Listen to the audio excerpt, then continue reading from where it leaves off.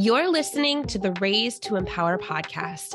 I'm your host, Ashley Comagese, a licensed clinical social worker with a multi-state online therapy practice. I have a passion for empowering women and mom therapists to break free of the fear, overwhelm, and oppressive systems that hold them back from taking action and building the private practice of their dreams. My goal is for you to boldly believe in yourself as a clinician and business owner.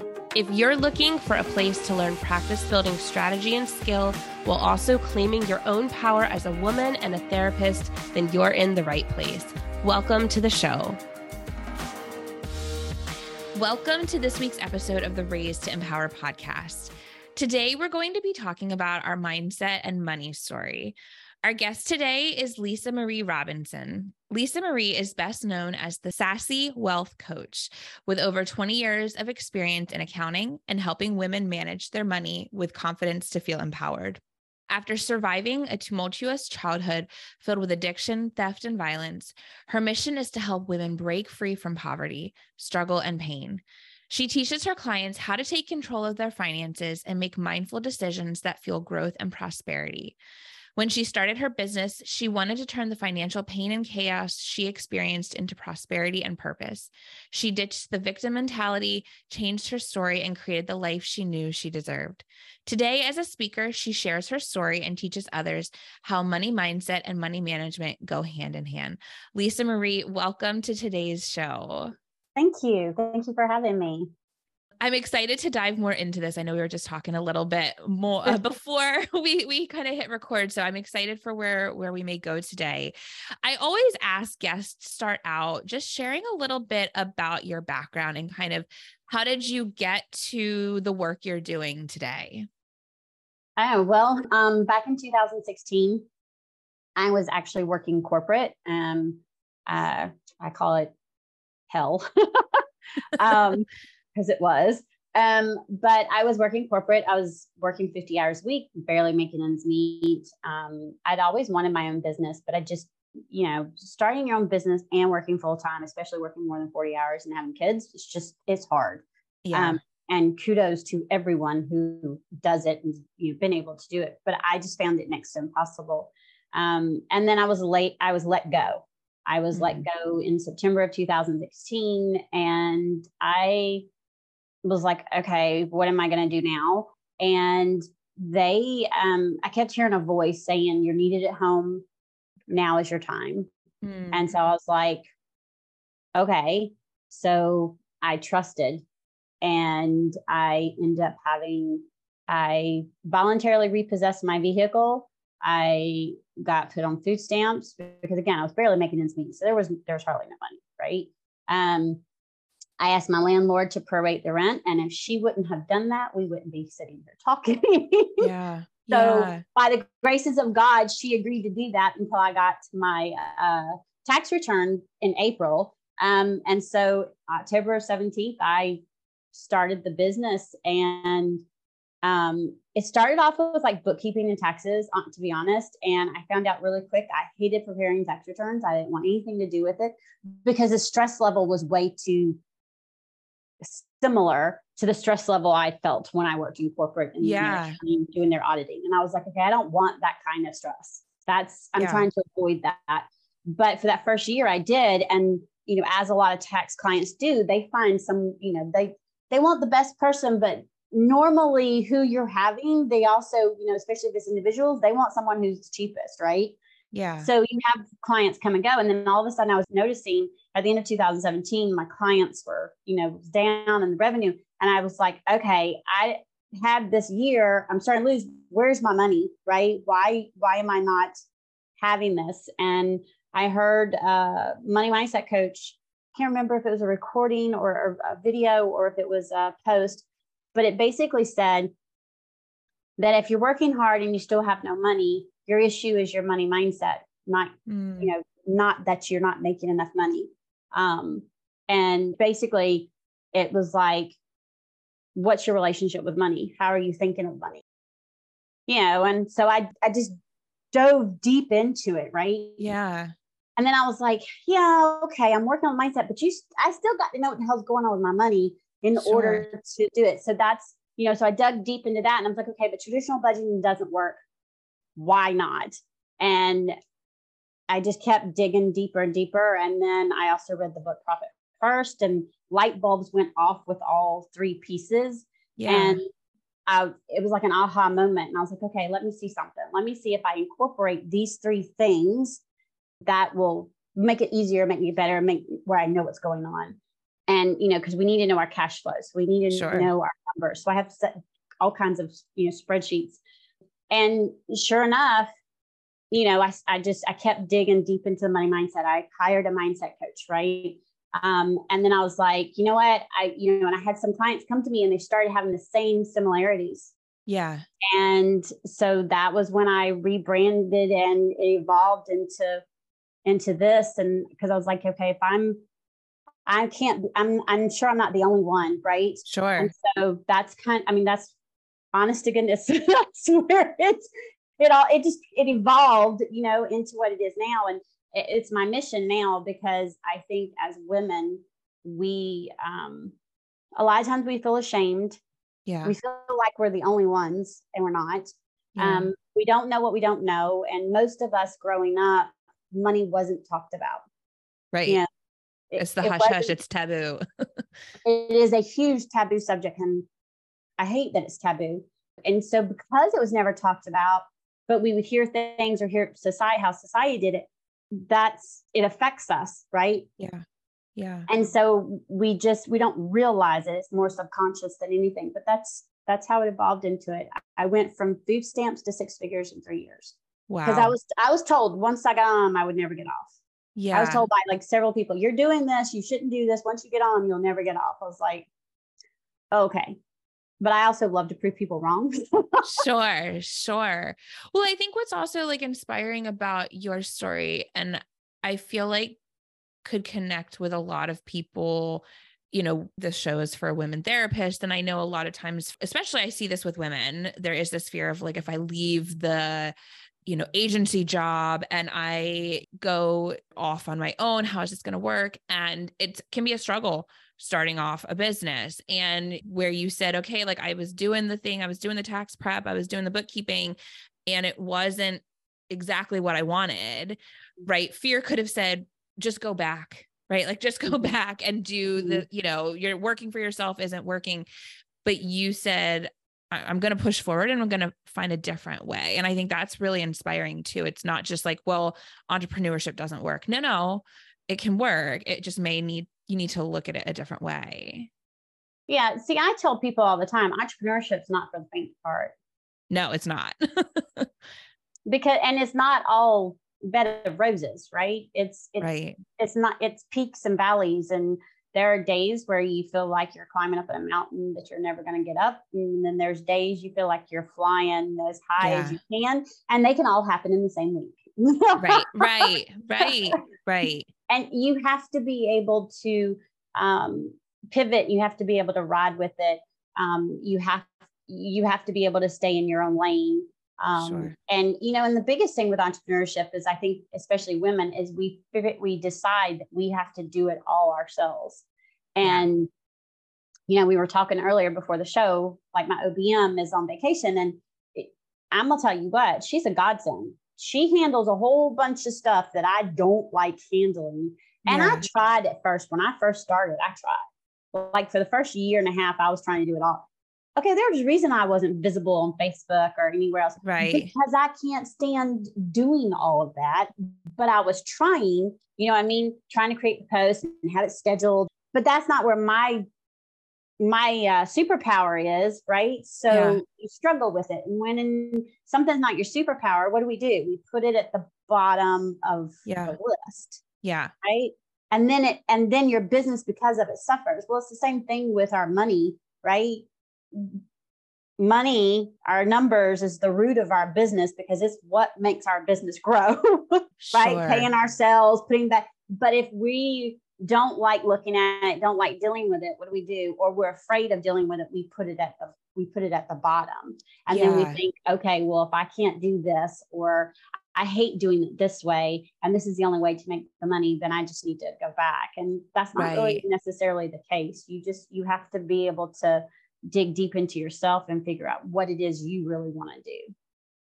I know you work with women entrepreneurs that are in, I think, helping professions, not just therapists. When we're kind of starting out saying, okay, maybe I do need to take a look at my money mindset, are there places that you find are good to start? Like where do we start when we're saying, okay, I need to look at some of this stuff because something's going on here internally for me? The first place I normally start is I ask, okay, what's the first, how do you feel about money? Like, what feelings come up when you go to look at your bank account, or someone says, have you looked at your bank account? What feelings come up when it's time for you to pay your expenses, or you look at your credit cards? And then I have them write those out, right? And when you write them out, 9 out of 10 times, their fear, their stress, avoiding, it raises their, the blood pressure, like they just feel inside. Yeah. And that right there. Okay. When was the first time you learned about money? When was the first time you remember hearing about, money management or talking about money in general? How young, or what's the first memory you have? And majority of the time, they will come to me and say, it's either two extremes, which is, I say kind of funny, but not. So it's either two extremes. You either had parents who acted like they had plenty of money. They never told you no because they had a credit card, so they would always make it happen. But behind doors, they were struggling. Yeah. Or you had society or parents saying, money doesn't grow on trees. You can't have that. All you're going to be able to do is work, pay bills, rinse, wash, repeat. And there's those two extremes, and they affect everything we do. Like now we think, okay, well, if I make a lot of money, I really don't deserve to have it. That was part of my issue because I grew up with no money. Who do I think I am to say, my story is I was told that because I wasn't born into money, that unless I married into money, I was never going to have it. Okay, well, but those were stories that I was told, right? I was told because I had a father that was a drug addict. I was going to end up the same way. Well, again, that's a different story, but it's still a story. And if we don't tell ourselves a different story, then we start to believe it if we hear it enough. So when it comes to money, we think to ourselves, I'm not worthy of having money because I didn't marry into money and I didn't come from money, which isn't true. Or who am I as a female to think I deserve to make more money than a male? If you're an expert in your field, why not? Exactly. Why not? Right. Right. But when we acknowledge how our feelings are, then we see where the first is. A lot of times, majority of the time, they'll all of a sudden a memory will click. And they'll remember something and they're like, and it could be a past relationship. It could be when they were little. It could be something that happened in society. Because again, depending on our culture, depending on our society, where we grew up, that also has effect on us, on how we were taught or looked at as far as money goes. And from there, I then will say, okay, how would you like to feel about money? How would you what if you were to change the relationship, what kind of relationship would you like? And that's where the affirmations come in. And I tell people to this day, I still have my affirmations. I still, do what I call mind dumping for my affirmations. And a lot of people don't like the word budget. So I'll say money management plan, spending plan. And for those who are like, yeah, but still the same thing, it's okay. Using a different word helps because I don't like the word journal. Every time I say someone goes say go journaling, I'm like, my brain goes and nothing. But if I say, I'm going to mind dump, and I'm just going to get everything out of my mind onto paper, I can do it. Yeah. It's just change. It's a block. Just change the word. Yes, they all mean the same thing. But language is powerful. Yes. And which shows, right? Because if someone says, you didn't come from the language, it's very powerful. The words are powerful. Right. And that's the reason why affirmations are so powerful, is because you're changing the words around. We've all been told we need to network in our private practice, but no one actually tells us how to do it or what to say. Enter Comprehensive Connecting, effective scripts that expand your networking community and actually fill your online practice. This free guide will give you effective scripts to connect with fellow clinicians, medical professionals, and community stakeholders to build strong networking relationships that will help fill your practice. In this guide, you will get tips and tricks for building relationships that will lead to referrals in your practice, real-life examples of messages used to connect with referral sources, and customizable plug-and-send scripts for your specific practice needs. So download your free scripts guide today by going to bit.ly/compconnecting.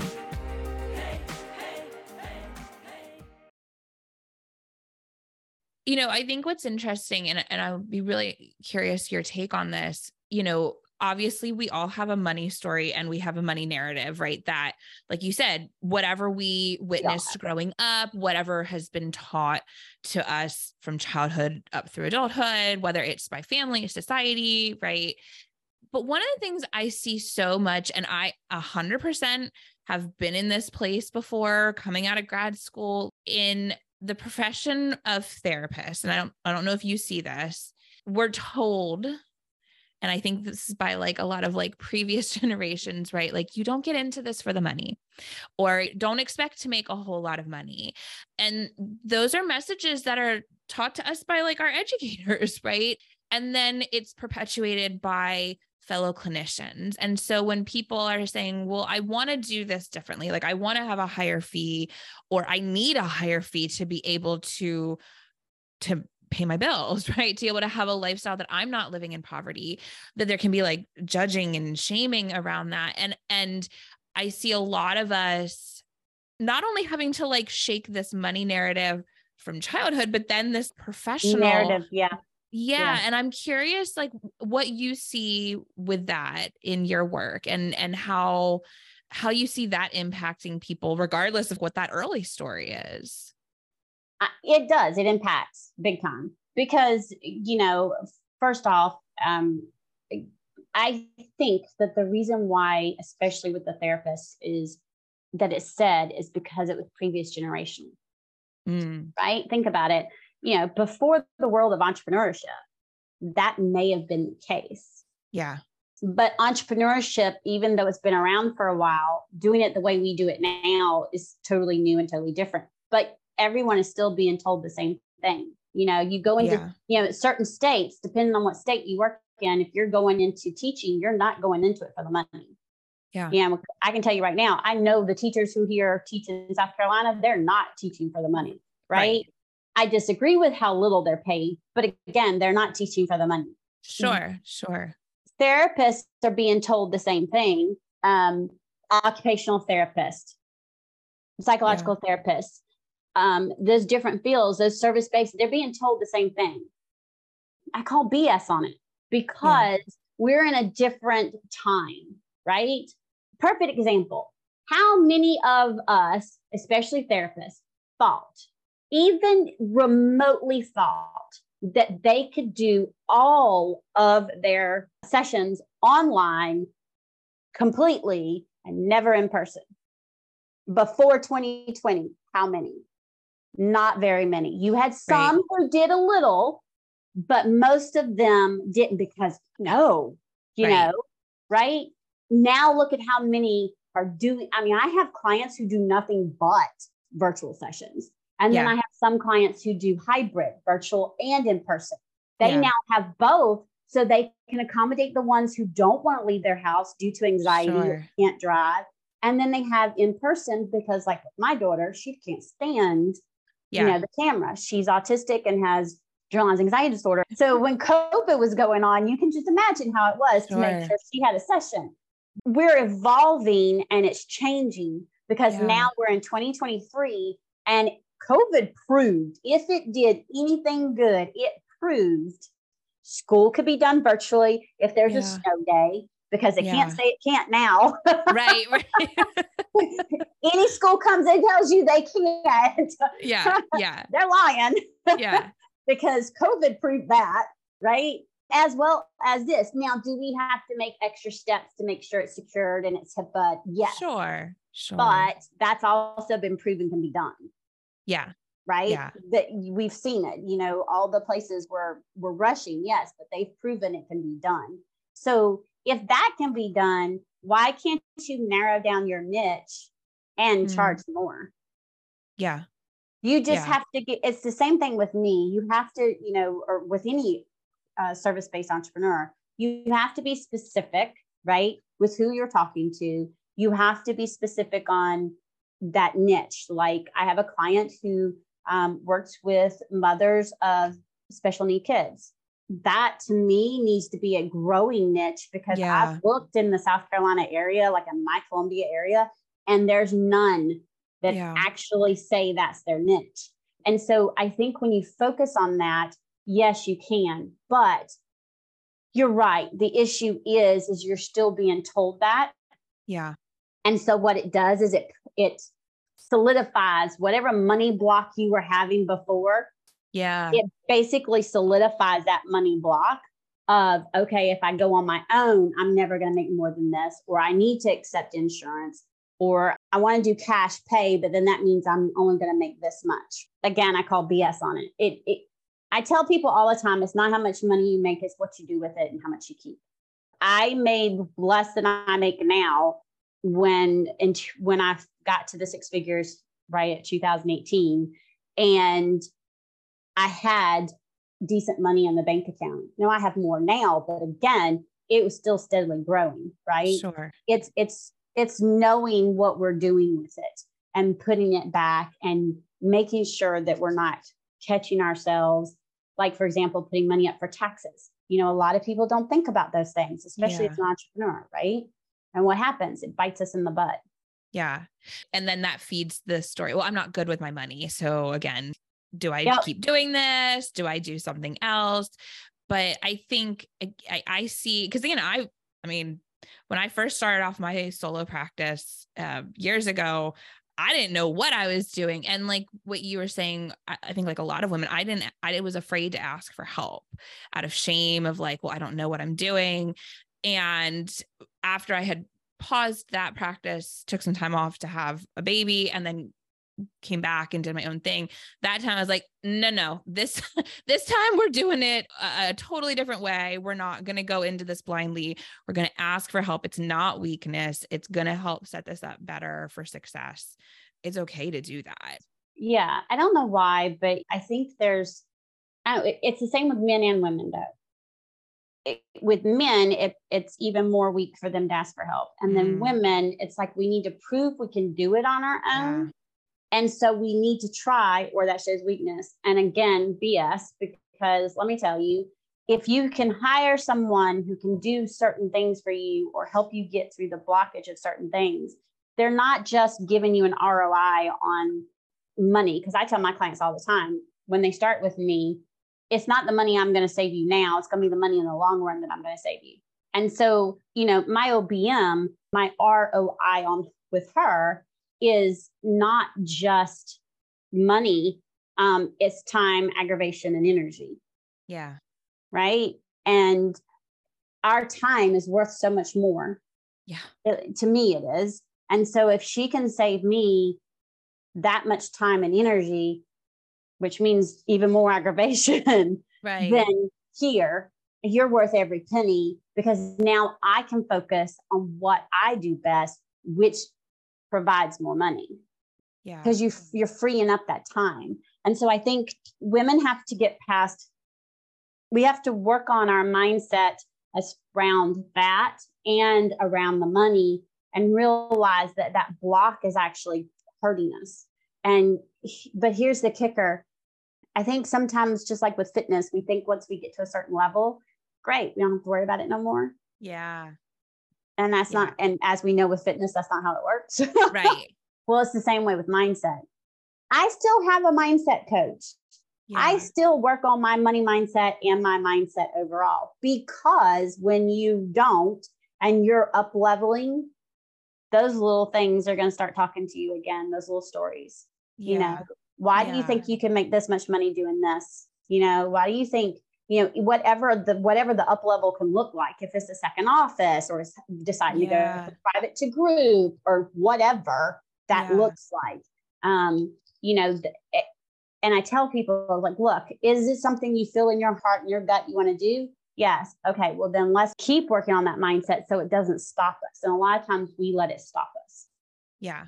I love the field that I'm in, but we can be very judgmental of one another. The way that like our own money mindset, like you said, that little kind of gremlin on our shoulder is talking to us, then we're also looking for validation outside and from other people, or we're hearing these other messages around us. And then that's just feeding that little monster sitting there. And so I think being smart, and whether it is finding a mindset coach or finding other people that are champions of you, right? And not putting you down or shaming you for saying, no, I want to do this. I'm scared, but I'm still doing it. Right. I like hearing what you're saying where, even when you're going to the next level of your business, I think it's normal to be scared and to have some worry, but that doesn't mean we shouldn't do it. Right. That, okay. Right. It's just, we're going in a new direction, and those narratives have a way of rearing their head again. And we can prove them wrong with the next steps we're taking. Yeah. I mean, I think the biggest thing is I always acknowledge the gremlin because, if I acknowledge the gremlin and acknowledge that the gremlin's there, say, okay, I acknowledge you. It's okay to have this fear, but you're not driving the car. Yeah. You can ride in the passenger, but you're not allowed to control the car because again, we also need to listen to our gut. If you go and you ask a question in like some of the Facebook groups, like you're talking about, they can become very overpowering and really, really loud. But some of them probably have their own fear with this stepping out that you might be thinking about doing. And so they're going to say that, and then you're feeding from that. And then you decide it's not a good thing. So you need to sometimes read it, then go just get away from that for a while, and then think deep in your gut. And what is it in your gut you believe? Because a lot of times people who are, perfect examples, when I was deciding I wasn't going to go look for another job, I was going to start my business. I can't tell you how many people, family and friends, by the way, that I needed to get a real job, that I wasn't going to make it, that, I need to think about my kids. You name it, they were saying. Some of them were like, no, you need something that is the famous last words, and I love it. Something that's stable, because you get a paycheck every 2 weeks. And I thought about, and I started doubting. And then I thought about it. I went, wait a minute. That job was no more stable than anything because I'd made it, sad to say, but I made it through 7 layoffs in the last 3 years. And then I was let go. There was no stability in that. Yeah. Because again, most states are at-will states. And if they're at-will states, that means they can let you go for any reason at any time. Yeah. And so it's a pretend stability. Oh, for sure. Right. But so many people think that is stability. And really, and honestly, if we work on the mindset and we take control and we have a better relationship with money, we can actually have more stability in ourselves and our pay and what we achieve, more so than dependent on anybody else. We just have to quiet the noise. And you got to know when to listen and when not to, and make sure you're surrounding yourself with the people who know what entrepreneurship is like. Right. No, absolutely. Because a lot of people, the majority, I think, of people in society have never been an entrepreneur, and it's not a bad thing. Like it's just, they haven't. And there's a difference between having that consistent every 2 weeks, you're going to get that paycheck versus being an entrepreneur. And one is not necessarily better than the other, but if this is what you want to do, the fear of others shouldn't be the thing to keep you from doing that. And as you were talking about, that other job of yours wasn't any more stable than what they're saying, going into entrepreneurship is. Yeah. That I think also asking ourselves, what does stability mean? Because, I know for myself at times, and I know for a lot of other women, especially moms, there is this sense of okay, well, there is this consistent check coming in, or there is the benefits, but my schedule, my stress life, my work family balance, that's not stable, right? Like I'm at the mercy of when my job approves time off, or I'm at the mercy of what they're going to give me unpaid for maternity leave, right? That's not stability either. Yes, the money might be there, but now you are not having time to spend with your family or to live the life you want because you're at the mercy of somebody else. And so weighing out like what would stability look like for you? Right. And Well, I mean, it's not just the paycheck, I would say. No. And I'll tell you what I told somebody else. I told them that if I was going to barely make ends meet, then I was going to do it on my terms. Right. I was going to do it from home because for whatever reason, I didn't know then, I know now. And it was, my daughter was doing a call out for help. And then we found out she was autistic. But at that point, I didn't know why. And I said, I'm needed at home. If I'm going to barely make ends meet, I'm going to do it working on my terms. And I'm going to be home with my girls where I'm needed. That way I don't have to ask for time off. I don't have to then go and make the time up because you've got to have, so many hours to have the benefits. I don't want anything because to me, it was all balls and chains. Right. Yeah. And like you said, I was having tension headaches. I was having migraines. So the stability to me wasn't really there. And so when I made that decision, honest to God, I would rather barely get by and be on my terms doing my business now than go work for someone else. Even if they're going to pay me multiple six figures, I would still rather barely get by because to me, the freedom and that time is more stability than what we had before. And so you're right. You need to look at and say, okay, what is stability to me? What does that look like for me? And for each of us, it will be different. It might slightly be the same. There may be some similarities, but it's going to be different. Just like what does freedom look like to us? It's the reason why my business is called the Sassy Wealth Coach, because to me, being wealthy is having the freedom to live the life that we want to live. I know a whole bunch of rich people who are miserable and aren't wealthy in their life. Right. And so to me, being wealthy is so much more important than just being quote unquote rich.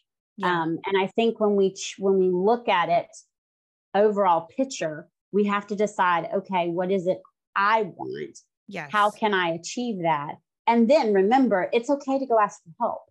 Right. I mean, Absolutely. I was told I was there. I went to a conference this past weekend and I was reminded, and I did a post in Facebook and it says, successful entrepreneurs ask for help. Yeah. And then I said, read that again, because that was literally what someone who was standing on stage said, is that we needed to get over ourselves and stop thinking that we need to be big people and not. Yeah. And he says, every successful entrepreneur, the ones that are 7, 8 figures, they all have asked for help. They have people that help them. Yeah.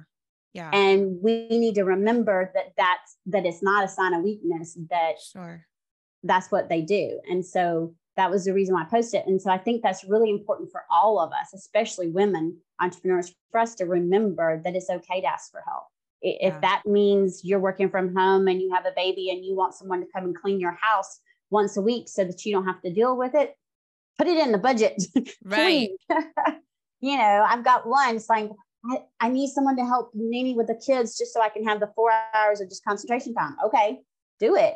Yeah. Because again, that's going to help you concentrate. You're going to be done in your 4 hours and then you're going to be able to go and be with your kids. Right. So everybody's going to win from it. Whereas if you don't have any help and you're going back and forth, you feel like you're not getting anything done. You feel like you're not spending enough time with your kids. Yeah. And then your anxiety starts and I'm not even good at this and I'm barely making it. And all of those gremlin stories start popping up. Right. And then again, we're looking back at what does having that freedom look like? And it's okay. Are we creating kind of our own jail here? And by not accepting that help and making things harder for ourselves than they need to be. Sometimes if we go back to the basics and look at little things, we can make things a lot easier for ourselves than we really are. Yeah. Before we wrap up today, Lisa Marie, Is there any last thing that you would want any of the women therapists that are listening to this to know? Think about how you would talk to your best friend. Hmm. So when you start seeing some of your past money mistakes or you're analyzing this stuff, don't talk to you the way you probably normally do. Talk to them the way you would your children or your best friend. You wouldn't sit there and criticize your little kid for making a mistake.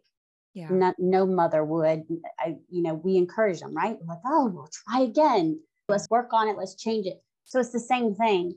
I want you to look at your relationship with your money. I want you to write those things down. But what I don't want you to do is judge yourself and beat yourself up, because then that's just going to make things worse. So when you're looking at this, talk to you the way you would talk to your best friend. How would you have that conversation with your best friend if they're coming to you and they're saying, I'm horrible, and all those things? You're not going to sit there and say, yes, you are.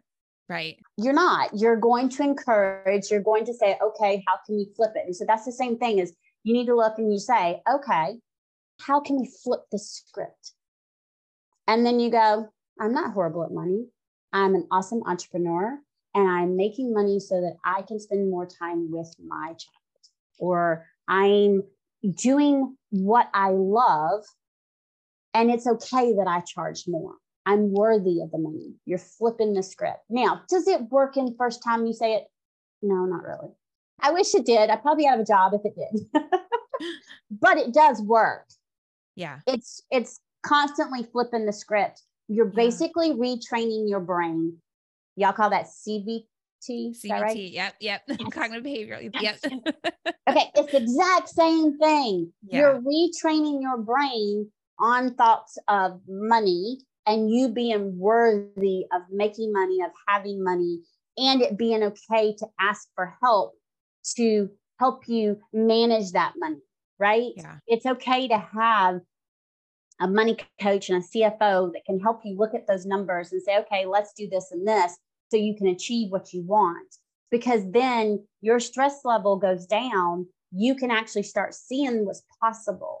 Yeah. And so when you're going through those and when you're thinking about it, don't beat yourself up, because I've made money mistakes, hands down. If you don't believe me, you can go look at my website. I've got part of it on there. But what I think is important is learning from someone who did make money mistakes, and who's been there and knows what it's like, than going to some big, huge guru who has no idea. Sure. And I think that's the biggest thing, is don't judge yourself. Talk to yourself the way you would talk to your best friend. Yeah. Because we're so good at tearing ourselves down, and we're also really good at telling our clients not to do that. So we need to take if you want to do another thing, talk to yourself the way you would talk to your client. Yeah. Because none of you would just say, yes, you're horrible with money. I don't know why. You would never say that to a client. Right. And you would be aghasted if someone told you they said that to a client, because I've seen how y'all pipe up like big time when someone even, so why would you talk to yourselves that way? Right. I know why, because I've done it too, by the way. I've talked to myself that way. And I had to remember, okay, is this how I would talk to my best friend? Is this how I would talk to one of my clients? Right. Is this how I would talk to my two girls? The answer is no. So why in the hell am I talking to myself that way? I tell people all the time, I don't need you to criticize me. I'm my biggest critic. Right. Oh, for which sure. Which is sad. Right. So we have to, that's another story that we have to change and we have to work on.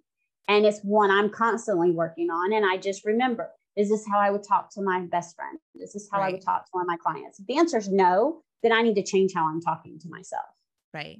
Because tearing ourselves down is not going to make it's not going to solve anything. No. Whatever it is that happened or you do, it's in the past. Okay. This happened. What can you do now to move forward? Is that working on some money affirmations and rearrange? Is that gradually starting to look at your accounts once a week so that you're working on that? Is that reaching out to have someone help you with your money? Whatever that is.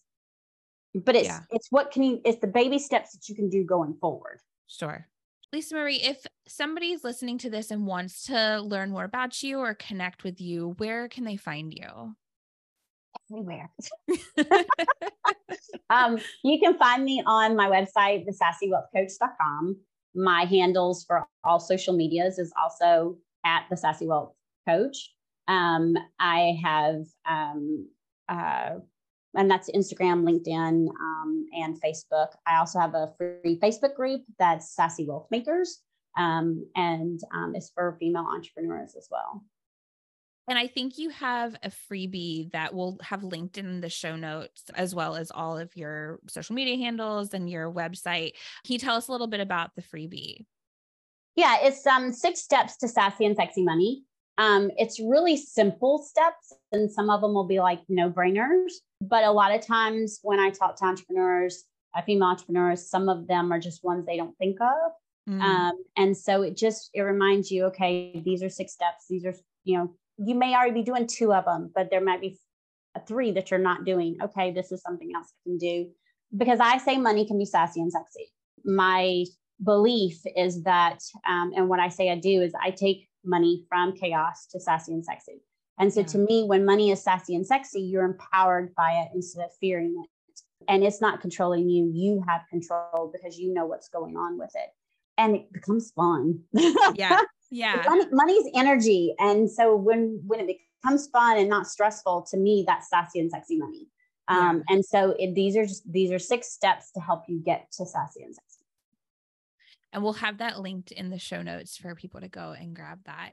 It's been so wonderful getting to talk with you today, Lisa Marie. I've loved connecting with you, and your story just is so inspiring and empowering. And your energy is, I think, what so many of us need. So thank you for sharing your heart with us today and sharing your story. And I'm sure we will hear from you again. Oh, I would love it. Thank you very much. Thank you so much for listening to the Raise to Empower podcast. Check the show notes for all links and resources mentioned in the show. If you found today's episode helpful or inspiring, be sure to share it with your therapist friends. And don't forget to subscribe to the show and leave your 5-star rating and review. It truly means so much to me and will help us get our message of empowerment out to other women and mom clinicians. And I'd love to connect with you in our Facebook community. So check out the show notes for the link or head to bit.ly/raise to empower to join us. I'll see you back here next week.